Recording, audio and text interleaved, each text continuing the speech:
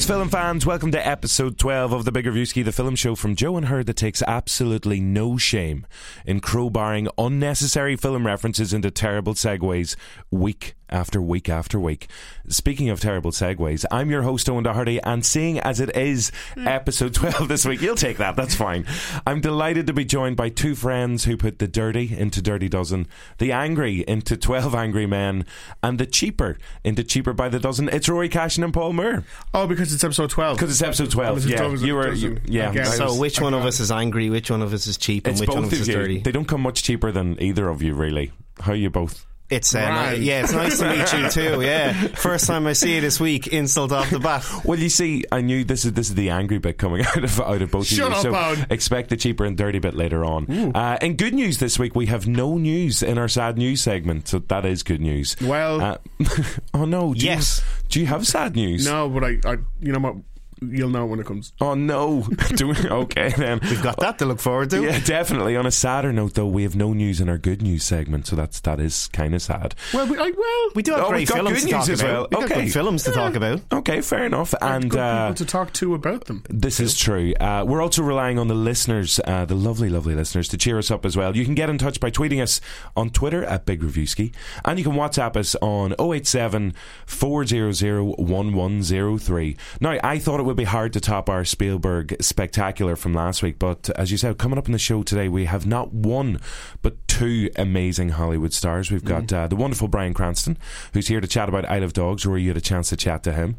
And we also have the wonderfully big John Cena, who's here to talk. Wonderfully big, who had the pleasure to chat to her daddy's Denise Curtin. So we'll be hearing from both of them later on. Plus, we'll have Haiclues, reviews of new releases, and we need someone to win the best prize that we've ever given away. It is a VIP trip for two film fans to Italy, with thanks to Warner Brothers and Ready Player One. Okay, I need you both to be honest. How many times have you both entered that competition? I haven't, but a friend of mine, Corey Ration. Okay, Rory Cashin, yeah. And Malpour. I love that girl. I went Italian, Paolo Muricelli, so I think it's a bit less. Rory Macashin. Okay, I'm writing down all of these names, and they're all barred from entering. All you have to do is head over to Joe for full details on how to be in with a chance of winning that seriously amazing prize. It's like all expenses, like I keep thinking you're going to tell us it's an April Fool's joke. It's not real. Oh God, was it an April Fool's? I don't think so. No. It's 4 nights accommodation. You get your flights taken care of. VIP passes into an amazing comics and gaming festival. Very Italian passes. Very. That's what VIP stands for. And very not jealous at all of that crowd. Those are different letters, but okay. But if you head over to last week's show, this is just as a clue, you'll have the answer to the question. It kind of appears in the first 10-15 minutes of last week's show. But now it's time for this week's big question on the Big Reviewski. That sounds like we've got like a big theme tune for it, but we don't. It's just a gap. It's the big question on the Big Reviewski. Is it big? Yeah, it's really big. So last week we wanted to know what was your favourite ever scene from a Steven Spielberg film. I think, Paul, you went for Temple of Doom, the silhouette when Indy's about to kick ass. Of course. Rory? The opening attack scene from War of the Worlds. Amazing. I actually went back and watched that just after you talked. It's very, very good. With the light in the church and stuff. Definitely. Yeah. Actually, because that reminded me, Spielberg, anytime he has torches, the way he does lights, he is a torch master. Yeah. And I went for Clever Girl in Jurassic Park. Thanks to everybody who got in touch. So many moments to choose from out of Spielberg's back catalogue. There was Quint's speech from Jaws. That was a favourite for a lot of people. The end of E.T. Neil Cotter went for the bikes flying in E.T. Very magical. A lot of love for Saving Private Ryan, which is unsurprising. It's all about Wexford, isn't it? It is. Dermot Ryan, we don't know whether he is from Wexford or not, but he said whenever the camera zooms in on Tom Hanks after the beach landing victory and he's surveying the massive human devastation, it's a huge moment. That is amazing. Of course, Tom Hanks just incredible in that film as well. Owen O'Neill also went for Saving Private Ryan, a quieter moment. He said the moment when Giovanni Ribisi talks in the church, very simple, very poignant, always gives me chills. And Matt Lean went for the one I was moved by the most was the ending of Schindler's List, which was actually our recommendation to watch at home last week. He said Oscar Schindler standing amongst the people he had saved from the gas chambers on the night of Germany Army's surrender. And the survivors, they give him a gold ring, and he breaks down, thinking that he could have saved more people. And that's an amazing scene, obviously with Liam Neeson. But this week's question, not Spielberg related for once, but it does tie in nicely to this week's releases, of course, with the release of A Quiet Place, which looks not just terrifying but terrifyingly brilliant. I wanted to know, Rory and Paul, or Corey and Maul, whoever you are, which film scene scared you as a child and still does to this day? And it doesn't necessarily have to be a scary film, because I got scared by quite a lot when I was a kid. But Rory, what did you go for? I went with Watership Down. The first kind of proper attack where like there's a crazy looking like rabbit hulking beast thing, and it like chews the ears off one of the other rabbits. I don't think I can watch that still today. There's something really upsetting about how it's even animated, and those poor rabbits. It is a strange kind of animation, alright. I don't understand why anyone thinks it's for kids or for families or for the public. It's that old cliche of like, well, someone's like, well, it's a cartoon, so it must be for children. Not this one. No. This one. It's up there with like Akira. I'm not sure who this is for. Isn't it being remade with John Boyega? It's coming out on Netflix this year, Watership Down. Is someone going to eat John Boyega's ear? Oh no, leave John Boyega alone. As for me, this is actually kind of interesting, because I was raised as a kid. I had such a macabre taste. You were raised as a kid? Yeah. You're very fortunate. Stop showing off, Paul, will you? I was basically raised on like horror films, so I loved Al Gore and stuff. And one of my earliest memories, I remember going to Al Gore, not Al Gore. I remember going to see in Universal Studios how all the effects are made, and I was fascinated by it. So I was always very aware that, okay, this is real, how the blood's made. I loved all that stuff. So my first thing I remember watching was like Terminator 2, and the knife goes through the head, and I thought, that's cool. But the one thing that always gets me is The Witches, Angelica Houston's transformation. Yes. It's like a kid's film, it's a Roald Dahl book, but Jesus Christ, I think Stan Winston did the effects, and just like American Werewolf in Paris, it's just so real, and like the prosthetics just melt off her face and you see her true form. That really traumatised me, and oddly I had to go for a second show. It would probably be Prince of Thieves, The Witch. Is that allowed? Is that allowed? No, it's but no, The Witch. The Witch in Prince of Thieves. Yeah, which with his mammy, with the sheriff's mammy. Oh yeah, with the painted man Morgan Freeman comes through with the knife and just the glass eye. It's horrific. I actually forgot about that scene from The Witches, because the book is terrifying in itself. But that transformation scene. I went for. I know I said there was no real Spielberg connection, but yes, it is a Steven Spielberg film. I'm sorry. It was Indiana Jones and the Last Crusade, and whenever they're obviously searching for the Holy Grail, and Alison Doody, son of Aaron, she plays the Nazi doctor in it, and she's there with Indy as well, and of course the evil Nazi bad guy, and they choose. But the thing that really scared me was whenever they find the old knight who is guarding the kind of the chamber, the tomb, and I was just, and all it is, because you're talking about the prosthetics in that scene, all it is he's just a really old man, and I find that really really scared, and I used to run out of the room whenever that scene was on. So age, the process of age, just getting old, dying, all of that kind of stuff was terrifying. Now it was coupled with the fact whenever they do drink out of the chalice, and it doesn't go quite according to plan for the Nazi. So you were grand with the decapitation that came before that. Was fine. The falling floor and the leap of faith. Just an old man. Yeah, just a really really old man. Interesting. But no, that scene still to this day,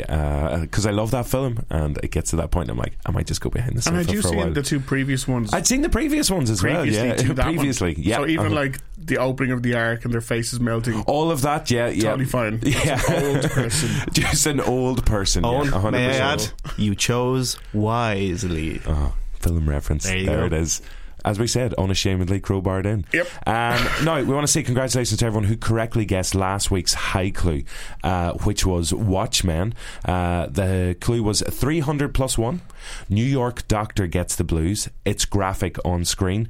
The solution to that was 300 plus 1. It was Zack Snyder's film that he made after he made 300. The New York doctor gets the blues. That was Dr. Manhattan in the film. And of course, he turns blue.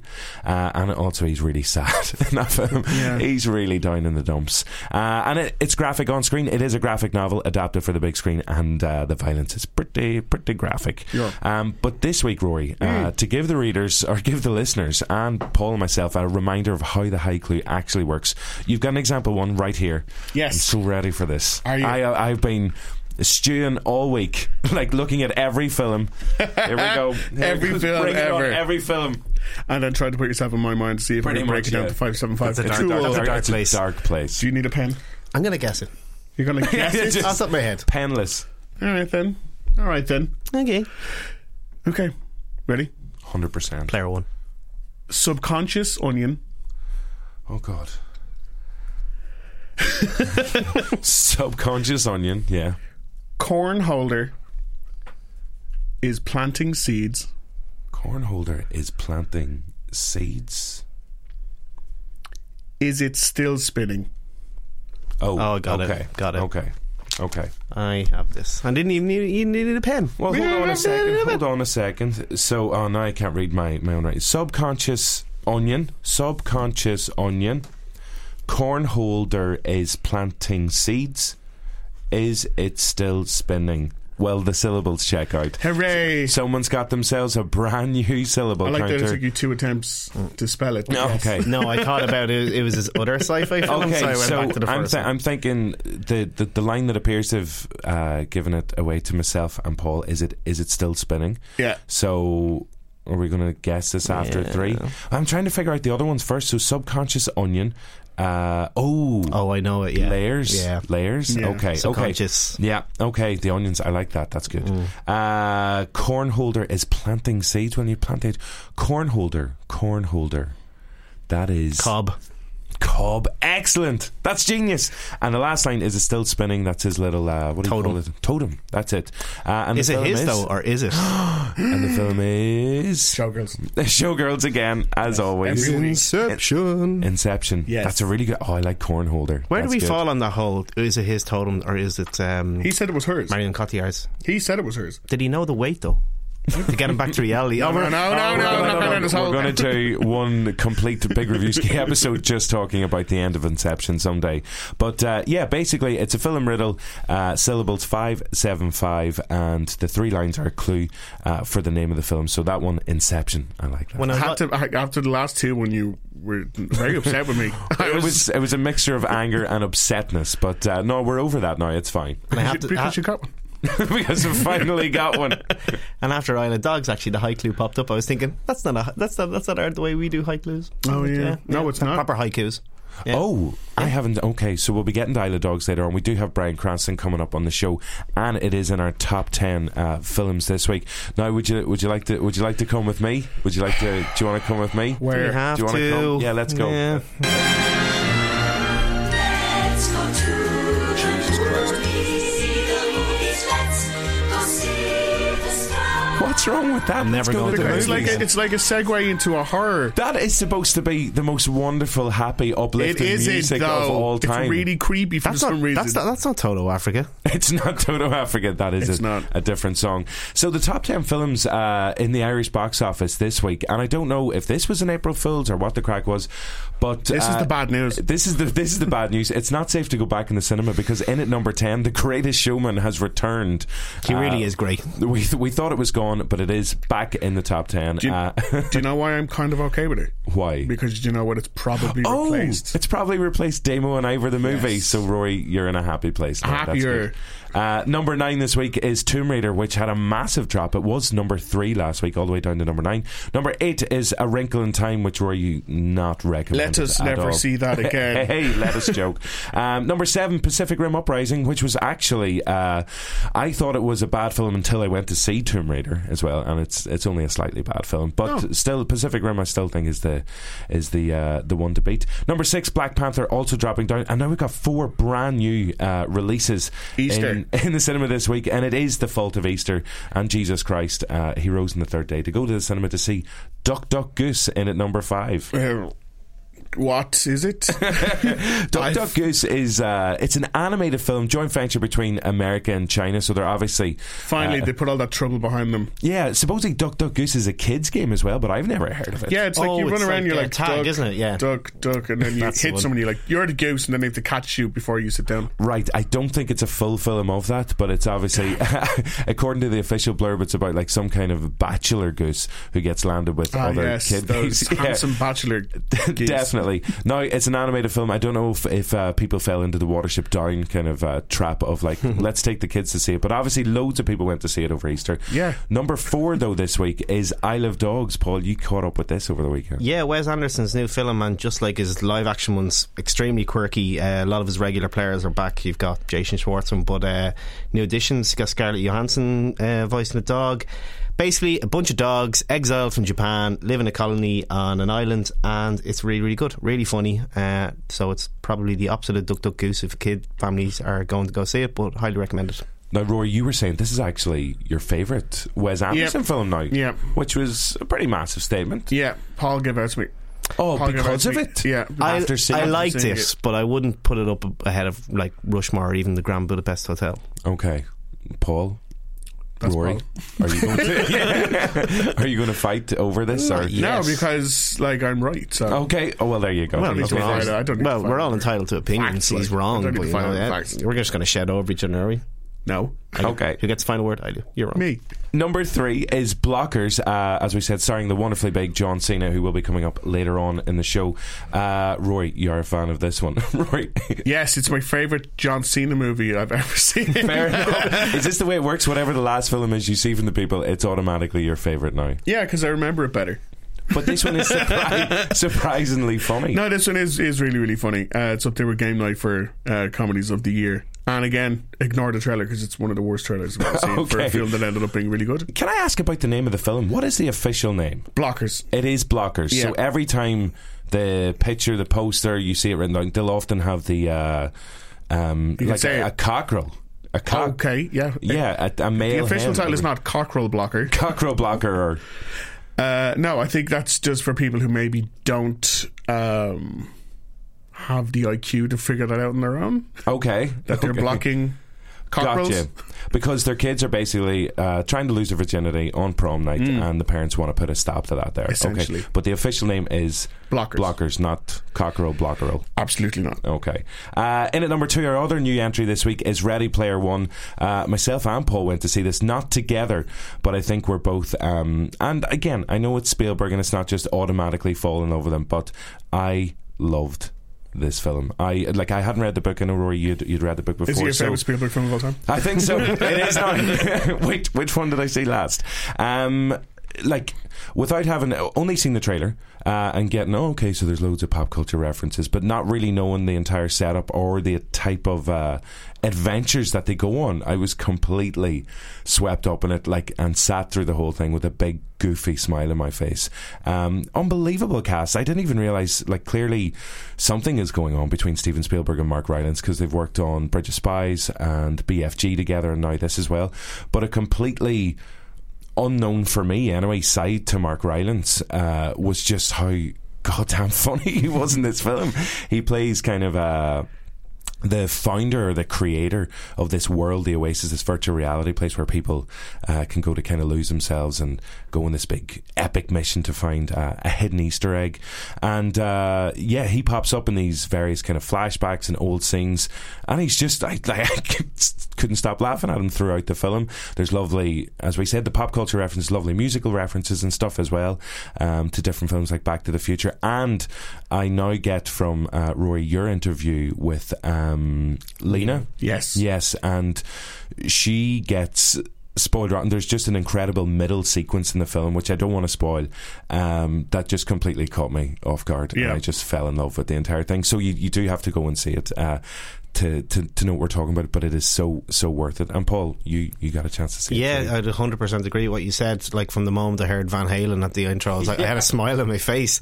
Rylance really reminded me of Garth from Wayne's World. Kind of had that goofy, affable charm about him. For my money, it's Spielberg's best since the double whammy of Minority Report's Catch Me If You Can and 02, which is saying a bit, because he did go, we mentioned last week, through that kind of dark phase, but this is just I can't think of a director who could probably do this. Again, I was worried that all the pop culture Easter eggs would kind of consume the story and that would be kind of all style and very little substance, but Ty Sheridan is excellent. Yeah. Even outside of the Avatar world, he really holds the film. And like you could spend hours just talking about the little Easter eggs, but just as pure entertainment, it's like just getting a bag of Skittles and it's just a sugar rush of pure joy, and I loved it from first frame to last. Yeah, you mentioned that Spielberg double bill of Minority Report and Catch Me If You Can, and there was a lot of talk this week of whenever, and we mentioned it last week as well actually, whenever he did Jurassic Park and Schindler's List back to back, and now he's done The Post and Ready Player One, two completely different films. And we'd said, The Post, fans of it, but I didn't fall in love with it, but this one I can't wait to see it again, because I'm sure it's the kind of film that just rewards you on repeat viewings as well. But God, I love Steven Spielberg so much. That's in at number 2. Did I tell you I met him? Oh, you did actually. We haven't heard your Steven Spielberg story this week yet. And we're not going to move quickly on. Number 1, still at number 1, it's pure acting, The Greatest Showman. It's Peter Rabbit is still there, so not even Easter. Spielberg, John Cena, Bryan Cranston, all those guys, Duck Duck Goose, none of them could topple animated Peter Rabbit. James Corden is staying strong there at number 1 now. But Rory, you said it was Easter and the kids are off and they'll be back to school soon. I don't know how long kids are off for. I don't know how long the children, if you're listening, tell us how long you're off for. Stop going to see Peter Rabbit. But we like to see Donald Gleeson with a hit, and it will probably won't harm his bank going forward if he wants to say he can hold the tempo. I'm sure he'll be fine. He'll be grand. Now it's time for our big interview on the Big Reviewski. Again, it sounds like we've got some kind of big theme tune there. No. I think we're just going to have to get some. Do you actually have pause for music written here now? I should have written that down. The big interview on the Big Reviewski. We actually have 2 this week. As we said, we have the big interviews on the Big Reviewski. We have Bryan Cranston, star of Isle of Dogs, one of the voice stars, and Rory. This man, a lot of people, he's severely man-crushable. Insofar, I think it's hard to find someone who is not a fan of Bryan Cranston. And if they are, you assume there's something wrong with them. Yes, of course, definitely. Like from the back-to-back of Malcolm in the Middle to Breaking Bad, you're like, oh, he can do anything. And literally every interview you see him do is hilarious, or he'll do something virally, like that time he kind of badmouthed some fan's mother and then just mic drop. That was amazing. Like, the mic drop. Bow down to Bryan because he's got this, and he is fantastic as a voice actor as well in Isle of Dogs, and apparently he wants to work with Wes Anderson again. And he was just a very, very amiable and very forthcoming gentleman to chat to. Yeah, he does have an incredible voice. The first incredible voice you'll hear is Rory Cashin's, and the second voice is Bryan Cranston. Sorry, Rory. Here they are. Congratulations on the movie, first of all. Thank you. There's a thing about Wes Anderson where actors who work with him end up working with him a lot.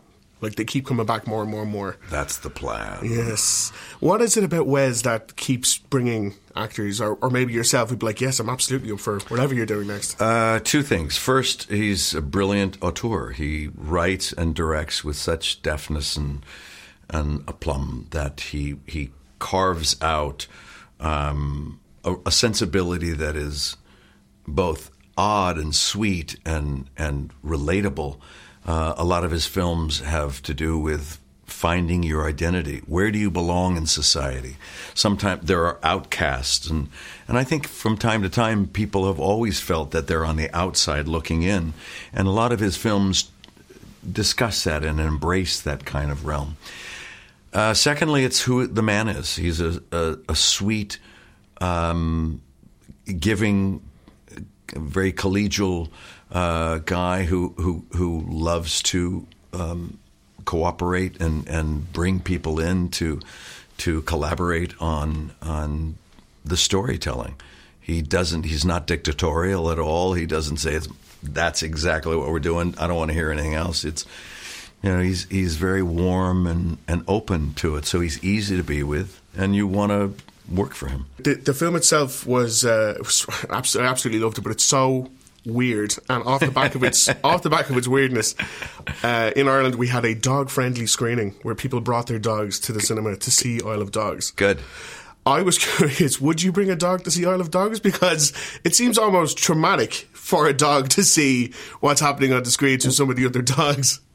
Well, I would wonder, I would be curious to find out if the dogs at the cinema were actually paying attention to or are they just playing or what? But we often wonder that, and that's part of the reason that it was done in animation and not in live action, because we have a way of transferring human emotions onto our pets. We talk to them, we look, and they're looking at us, and we're wondering how much do they really understand, and we also transfer our emotions onto them. And so they're perfect companions. Dogs are loyal and lovable, and they want to play, and they're just great beings. I absolutely agree. Oftentimes better than human beings. I absolutely agree with that bit too as well. Yeah. The film has come under a little bit of controversy and scrutiny. Has it really? A little bit in the last few weeks or the last few days even. And I've noticed there seems to be a bit of a trend with films that are doing really well and are quite popular, like 3 Billboards or even Call Me By Your Name, where there's a negative reaction, like quite a controversial reaction to it. Do you think maybe we're just getting a bit too easy to be controversial about? Like, can you just sit back and go, it is just a film? Well, certainly, I don't even know what the controversy is. Oh, I don't do social media really. I send out messages and sure, inspirational and hopefully, things. But I don't go down the rabbit hole of. Well, you'll never come out. Yeah. I don't do that. So I don't know. Is it about? I think it's to do with Japanese culture and how Wes may be homaging it, but may also be making fun of it, depending on where people land on their opinion. I guess I don't know. I mean, it was definitely an homage to the filmmakers of Japanese cinema that Wes Anderson so greatly admires and was influenced by, Kurosawa being one. And that's what we were told 4 years ago when the journey was starting on this. So I'm not sure what the controversy would be. You mentioned visiting Ireland. Yes. Do you have a favourite particular memory of? Because I know you obviously didn't find your roots looking at the wrong end of the country, but do you have a particular memory when you were in Ireland gone, I must come back? Oh, I have to come back anyway. My people are from Armagh, and I've never been to Armagh. But I've been to the south. And so I think, a typical great experience in Ireland, O'Connell's Pub in Doolin. Oh, that's a shout out. Fantastic. We were advised to go there, and we went there on a Sunday. And the locals are coming. I kid you not. After I ordered some Guinness and I had a little stew, my wife says it was within 20 minutes, there was a child, a baby, on my lap. And I was just bouncing with it because his father was playing the Skins, sure, and the band was forming locally, and I guess I looked a little bit like his father, and he just came up, and I went, oh, okay. I'll take care of that. And the mother is looking over, and it's like, oh, okay. And it was like, it was so trusting and so familial. It was an experience that we don't have in the States very much. There's an openness to it. There's a lovingness and a trust. And so that was a very emotional experience to me. And my daughter and my wife who were with us, and we were looking at each other like, this is grand. This is just great. Well, you got the ultimate Irish experience. You got Guinness, stew, and you got Stranger's Baby to look after you for the afternoon. Fortunately, I didn't have to change the baby. That is a plus. That's the plus. Thank you for that. Thank you for that. Brian, thank you so much. Thanks very much. Wherever he is, if he's alive, we'll find your dog. Ah! It's going to be a fight.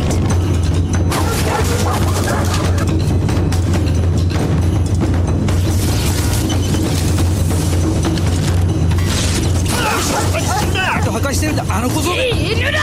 wish somebody spoke his language.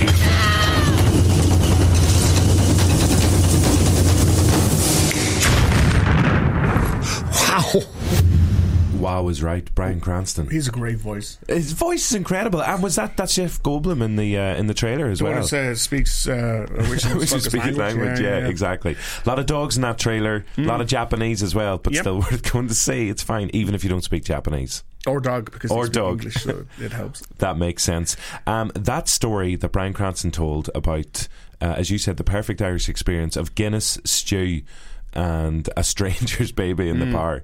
That's incredible. Imagine being in the bar when that happened and Bryan Cranston walks in. See, I wonder now, because would he be just one of those people who, like, if you put a paddy cap on him, would you just even notice him? Would he just kind of just disappear into the background of an Irish pub down in Doolin and you'd be like, that guy kind of looks like someone I think I know, but I'll not bother him. But no, he's got his baby to look after. But here, hold my baby. Now, as you said, it is like a voice cast, an incredible voice cast in this film. He obviously lends his beautiful dulcet tones to it. In terms of what else he was talking about, he did seem a little caught off guard with the controversy surrounding the film. A lot of people have been accusing Wes Anderson of not paying, respect to Japanese culture in the film as well. Whereas Cranston kind of came back and said, well, he's paying homage to a lot of Japanese filmmakers as well. How did you kind of take all that? Well, I guess I was surprised he didn't know anything about it, because people have been very vocal about it, and it wasn't just social media. It's like large outlets are having people write long reads about it. But I personally didn't, and Paul, I don't know how you felt about it, I didn't see it as being offensive or what's the cultural appropriation or anything like that. Like, he was obviously paying homage to those kind of movies, and saying that somehow they're saying that it was whitewashing because all the dogs were cast by voice casted by white actors.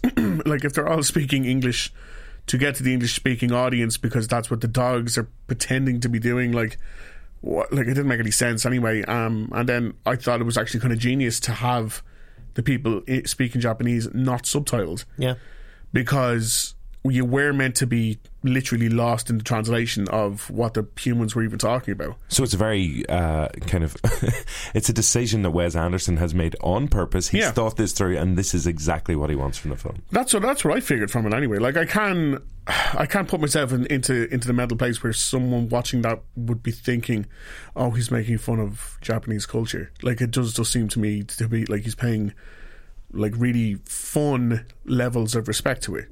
So, and Brian obviously feels the same way. Myself and Brian, we agree. Definitely. Your friend Brian and friend Steven Spielberg as well. As we know, Rory, you absolutely loved it. Paul, not as big a fan as it. You still really liked it, and the two of you are going to fight to the death in the playground after the show. I'm going to go full Watership Down on him. Okay. Watch your ears. Oh, that actually came out all wrong. Lordy, I was going to say we're going to have like a dog scrap like they have in the film, when they just like that's let's move on. I warned at the start of the show that the Dirty Dozen would be coming out. That was the dirty bit of the show. Cheap joke. I apologise. So our other big guest this week, both incredibly physically imposing, is he an ex-wrestler? Is he still wrestling? He's still wrestling. He's still wrestling. John Cena, clearly trying to be the second hardest working man in Hollywood after The Rock. He sat down with Denise Curtin from Her.ie, who had the pleasure of meeting John Cena to discuss his brand new comedy, Blockers, which we're fans of here on the show. And again, just these guys, just an incredible gentleman, very friendly. Here's how Denise got on with John, and a little clip of the film afterwards. Firstly, I must say congratulations on the film. I honestly laughed, I'd say, from the very beginning to the end. Thank you. When you first read the script, what was the hook moment, or when you decided, like, yes, I need to do this film? It's a great ride and a great story about a great subject. I didn't even think like, oh, this is a new take on that, or like, finally this film being told from a female perspective, which now, having seen it, like, finally this film being told from a female perspective. I just read it and was attracted to the relationships, the fact that it's the struggle between, young women or young people trying to figure their life out, and the parents trying to tell them, you're doing it all wrong. But as a parent, you can't do that. Kids have to become adults through this process. And you're quite a softie in the film. Do you find it's quite difficult to come across emotional and endearing compared to maybe one of your more tough guy roles? No, I find it's difficult to come across bulletproof because I'm not invincible. I'm not bulletproof. I have more swings and misses than I do hits. So I've been through more embarrassment in my life than I have, riding high on a wave of intensity. So a lot of times it's more difficult for me to channel that kick-ass, Dirty Harry type, action hero guy. And are you quite a softie in real life? I get the feeling that you are. No, I am, and I'm very open and honest about things. I know my relationship is on a public platform. I try to be open and honest about that, and I'm not afraid to say that I'm in love, and I'm not afraid to say that I work every day on being in love, and to me, that makes me confident as a man. And everyone's definition of who they are and what defines them is their own. And for me, that's helped me in life so much. Now, I'm really changing from one thing to another, but we need to talk about the butt chug. Basically, you chug beer with your ass. Yeah. Like, what was that like to film? I think it plays out exactly how it was on screen. It was it's certainly a defining moment that I'll be forever attached to that in storytelling through the camera. So at least I'm attached through something. Exactly. I'm the ass chug guy. Now, we were just saying there a minute ago, like, the men in this film come across very sensitive, and then you have the young teenage girls coming across so liberal and free talking about sex, and it's quite refreshing because a lot of comedies don't do that. Do you think that this is really important for the film? I do, because it's obvious that females have a powerful voice.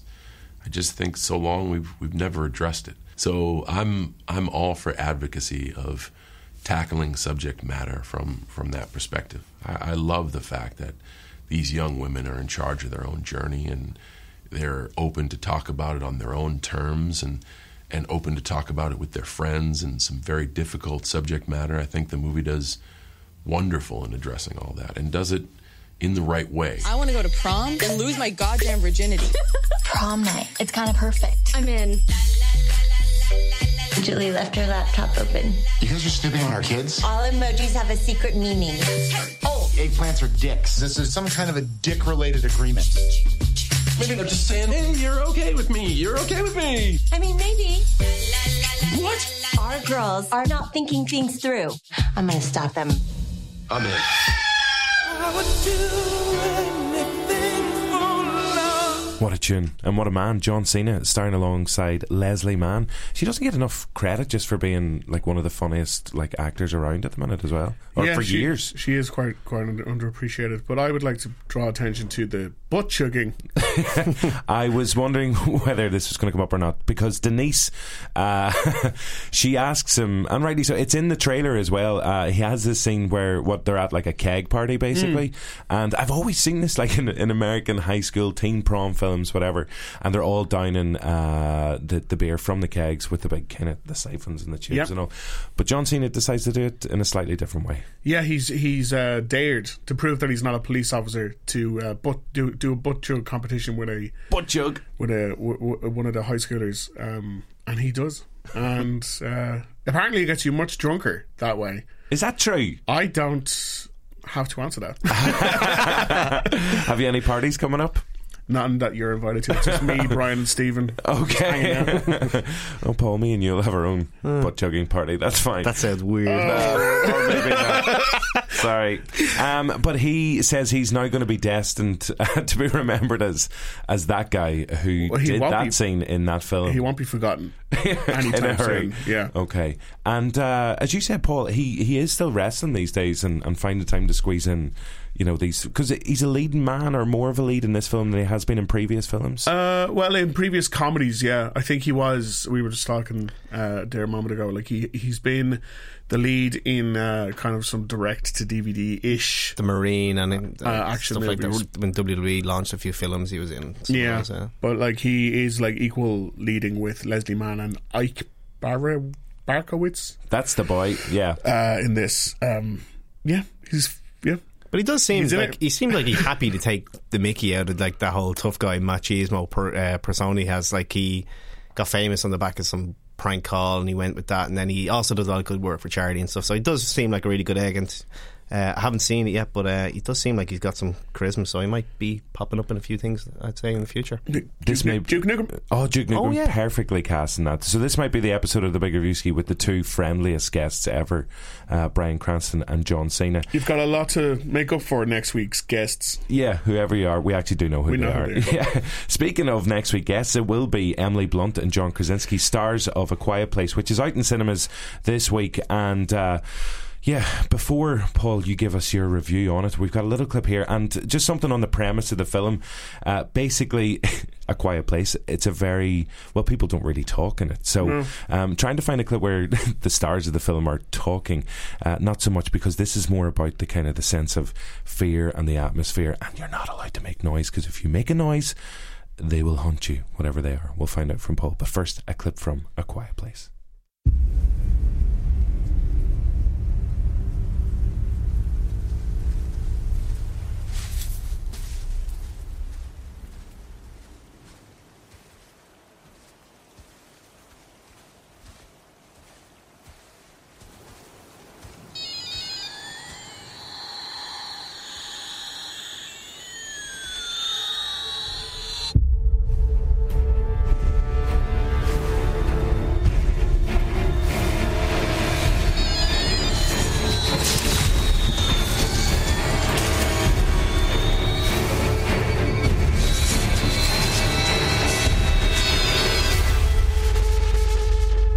Everyone get a really clear idea of what's going on there, yeah? It wasn't a great clip. Doesn't really... tells you the story exactly. Well, in that clip, I'm not sure if that was a good idea. We could say whatever we wanted in that clip. There was a unicorn runner. There wasn't. John Krasinski, Emily Blunt, and their family walking along there, and one of their children has that little noise. I feel like it's an audiobook now. Describing actions of what. But it has, you can just imagine it, listeners. Well, let me paint you a picture. One of those little electronic toys that goes off. But Paul, what is this film about exactly? Because it was, from the trailers, this was my favourite looking film from 2018. Yeah. Still dying to see it. Out this week, I will be going to see it. But what did you make of it? You mentioned the premise there in the intro, and after hearing it, it's one of those films you think, oh my god, that's genius, how come no one's ever done something like this? And I was exactly the same. After such a good year for horror last year, I'm delighted to say that I think this is better than anything that was released last year, which is one of the zenith years for horror in recent memory. Essentially, Krasinski's on triple duty here. He's writing, directing and starring in it. Him and Emily Blunt are a young married couple who have to look after their very young family in a world where if you make a noise, these terrifying creatures hunt and kill you. So parenting's tough. This is a parent's nightmare amplified.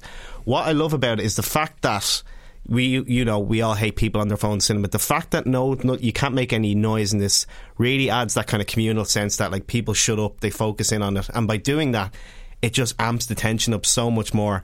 I wrote a piece on it and cite that this for me is one of my favourite horrors since the triple whammy of Wreck, The Orphanage and The Mist in 2007. That's 10 years ago, and I stand by it because one, it has really good characters. You actually are, within 10-15 minutes, you buy into this world, you buy into the characters, and you buy into the predicament without seeing the monster, which is huge in horror films. You know, the whole look but don't show, hint but don't show.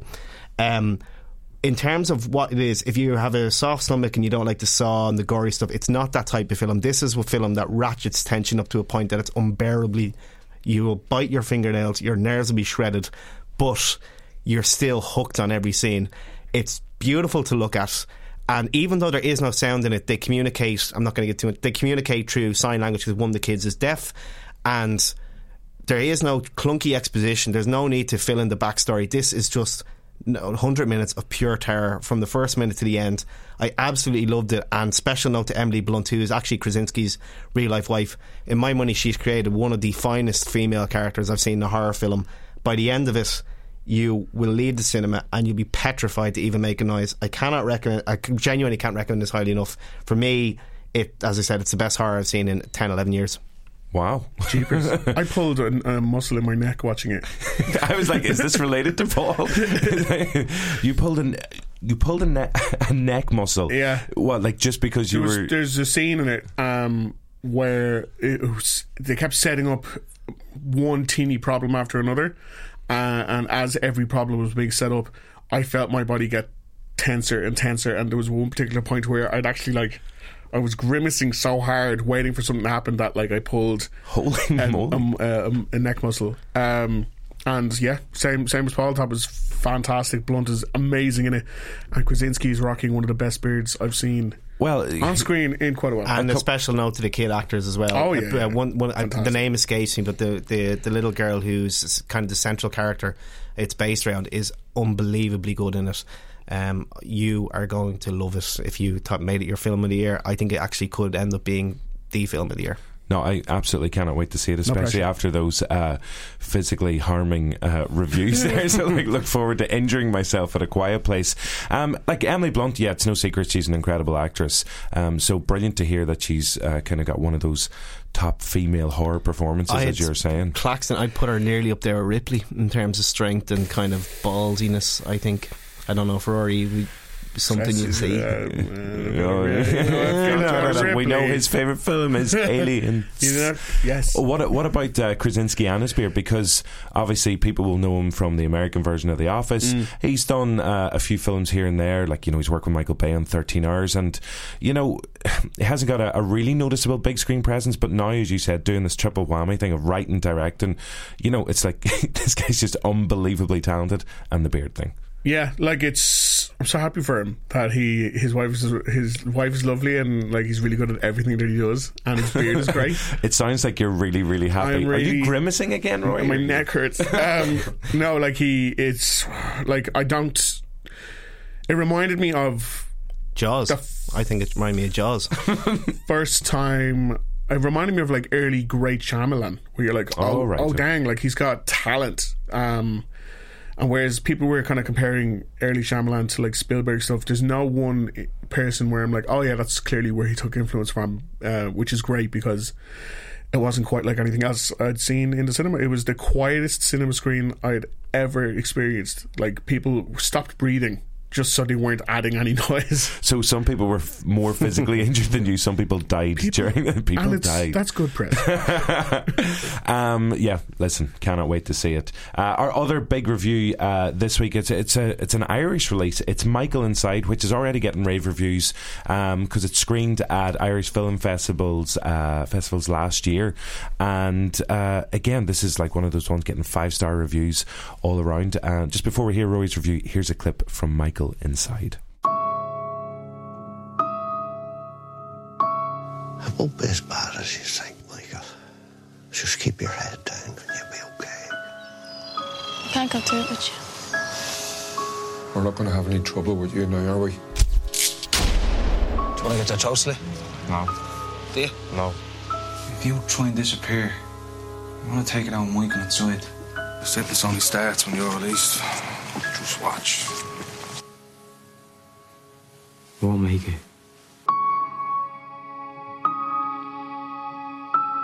You'll have to toughen up, Michael. You're not a kid anymore. My God. Yeah, a slightly better clip that time because there were people talking in that one, Vocals. and somebody playing the piano as well. Really nice. So, in the the background. emotion you're supposed to feel for it is sadness. Yes, right. I can pick up in cues. Yes, it stars David Flynn. I apologise if I'm mispronouncing that. He plays a 18-year-old who is caught by the police holding drugs for his best mate and ends up being sent to prison for 3 months. When he's in there, he's taken under the wing of Mo Dunford, who you might know from Vikings or Patrick's Day, who begins the film kind of like not a father figure, but someone who might look after David while he's inside, but you soon realise he's actually just going to send him on a much worse trajectory criminal wise than he would have been on his own, and it's just how someone who could be impressionable if they're put in the wrong circumstances can be made so much worse by the system that's meant to protect them in the first place.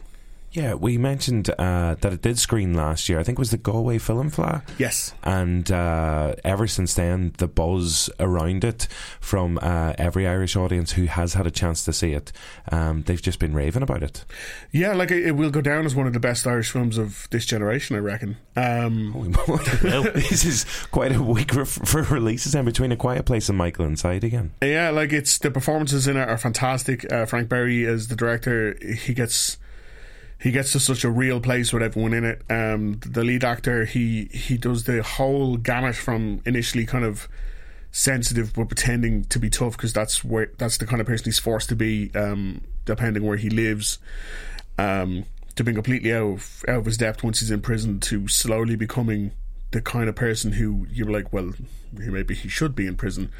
And Mo Dunford is just absolutely brilliant in it. Like he's really building up a bit of a CV for himself, and he goes back and forth from kind of a comforting presence to the most intimidating character you can imagine. It's just everyone in it is brilliant, and you can almost see from 5 minutes in how it's going to end, and you just keep wanting it not to go that way. You're like, come on, come back. But yeah, like it's a really tough but brilliant and totally rewarding watch. Did you physically injure yourself this time around? No, I didn't. I had to go like hug people afterwards because emotionally I felt injured, because I was not in a good place after. I was in a sad place, unlike being in a sore place after, or a quiet place. Or a quiet place. That was my joke. I was getting there. You mentioned how impressive the cast are, and David Flynn, I don't think I've seen him in any other kind of big screen performances before, but even from looking at the teaser trailer and the full trailer for this, he seems so young and vulnerable and innocent, and the moment you see him in that trailer getting put into the cell in jail, you're just like, oh god, the poor wee lad. But he carries the part well. Yes, he's fantastic. It reminded me of Mo Dunford back in Patrick's Day. You're like, I have never seen this person before, who's this? And then by the end of it, you're like, oh, they're going to be huge, and they deserve to be, because they're clearly capable of such an amazing performance like this. So once Cillian Murphy's cheekbones decide to retire from acting, the younger generation coming through are still very impressive. We've got some stuff to look forward to, peeps. We've got some good actors on the horizon, so hooray. Definitely. So that'll be an amazing double bill this weekend. You'll be physically injured, you'll be hugging people, you'll be an emotional wreck, but do go and see A Quiet Place and Michael Inside, both released this week in Irish cinemas. Now, if you can't make it to the cinema, or you're too scared to go and be emotionally broken there, that's fine. Just be emotionally broken at home instead. And Paul, like me every day. Every single day. Paul, you've picked out a recommendation for people to watch at home this week. From a very powerful watch, which sounds like Michael Inside, I'm opting for something that's a very pertinent watch for modern day, which is Dan Gilroy's superb drama Nightcrawler, which is added to Netflix. In it, if you've seen it, it's oddly accurate in terms of how media and how the world is going. Jake Gyllenhaal, in my money, gives his best performance. He plays Lou Bloom, who's this shady con man who's looking for a quick buck. He stumbles across a car accident in LA, happens to have a camera, takes the footage and sells it to a local news station where Rene Russo is the editor in charge. And he finds I can get paid for this. Basically, what follows is just a descent where his morality, ethics, decency is just thrown out the window. Basically becomes a vulture preying on horrific stuff that happens in LA. But what happens when money and greed clouds basically your human decency? It's a brilliant drama, and I think it'll be age in the way that kind of Sidney Lumet's Network did. It's unbelievably smart in terms of how it views the media and how you consume media, and Gyllenhaal is so creepy in this role that you'll feel like you need a shower and a steel Brillo pad to get him off your skin. He's brilliant.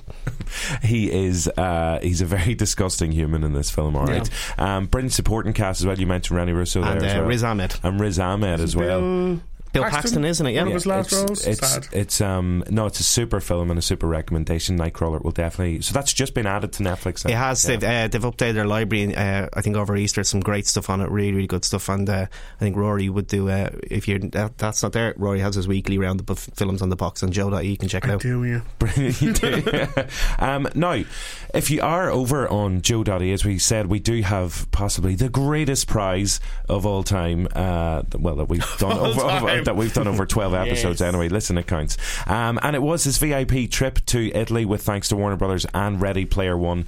To mark the release of the film, we want to send you and I don't know, a +1, a random, or someone who basically maybe you owe them money and you just want to pay them back in some way. You can take them to this and give them this prize. It's 4 nights. How much money do you owe? I owe a lot of people a lot of money, alright? I'm just trying to find other ways. I don't have the cash, man. It's 4 nights away to Lucca in northern Italy. It is a stunning place, and there will be a comics and gaming festival on there. We want to give you VIP access to that. In order to enter the competition to be in with a chance of winning, all you have to do is head over to Joe. The competition is up online there, and as we said, a clue at the start of this week's show, if you listen to last week's episode, the answer is hidden in the first 10-15 minutes there as well. So it's a very, very easy competition. We also have some Blockers goodies to give away as well. So if you get this week's high clue right, we will be sending you out some of those as well. So this week's high clue, pens at the ready. Pens at the ready. Remember, do not shout it out, Paul and Roy. This is not for you. This is for the listeners. Subconscious Onion. I love it. Oh, Subconscious Onion is such a good title. So this week's high clue is Top Gun's top man shoots. Consigliere is crew chief. Dr. Chase is chased. I'll go through that again. Top Gun's top man shoots. Consigliere is crew chief. Dr. Chase is chased. Consigliere, an Italian word there, tying in with our Italian competition. Let me see. Paul has written down, that's not the title. That's not it, Paul. I'm afraid not. And Rory's got it. Rory's got the right answer. So it is get away. Now they're glaring at each other. Sucks to be you. Sucks to be wrong. So syllable count. Top Gun's top man shoots. Top Gun's top man shoots. Yep. Consigliere is crew chief. All right. And Dr. Chase. Dr. Chase is chased.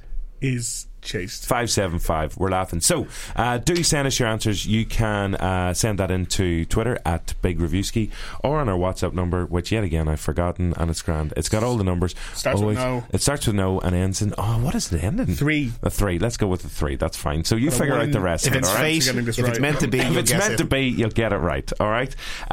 So yeah, that's pretty much it for this week's show. Looking ahead to next week, Rampage, The Rock's brand new film, is going to be released. Also Making the Grade, which is an Irish documentary about musicians in Ireland. It looks brilliant. And the stars of A Quiet Place, John Krasinski, hopefully with full beard, and Emily Blunt, presumably beardless, will both be on the show as well. Rory, Paul, that wasn't too dirty or angry, and a little bit cheap in we still have some time to go. Yeah, like how much time? I'm going to wrap this up before it goes too far. Okay, let's finish there. We'll see you next week. Let's talk about extreme. Bye. No, don't say that.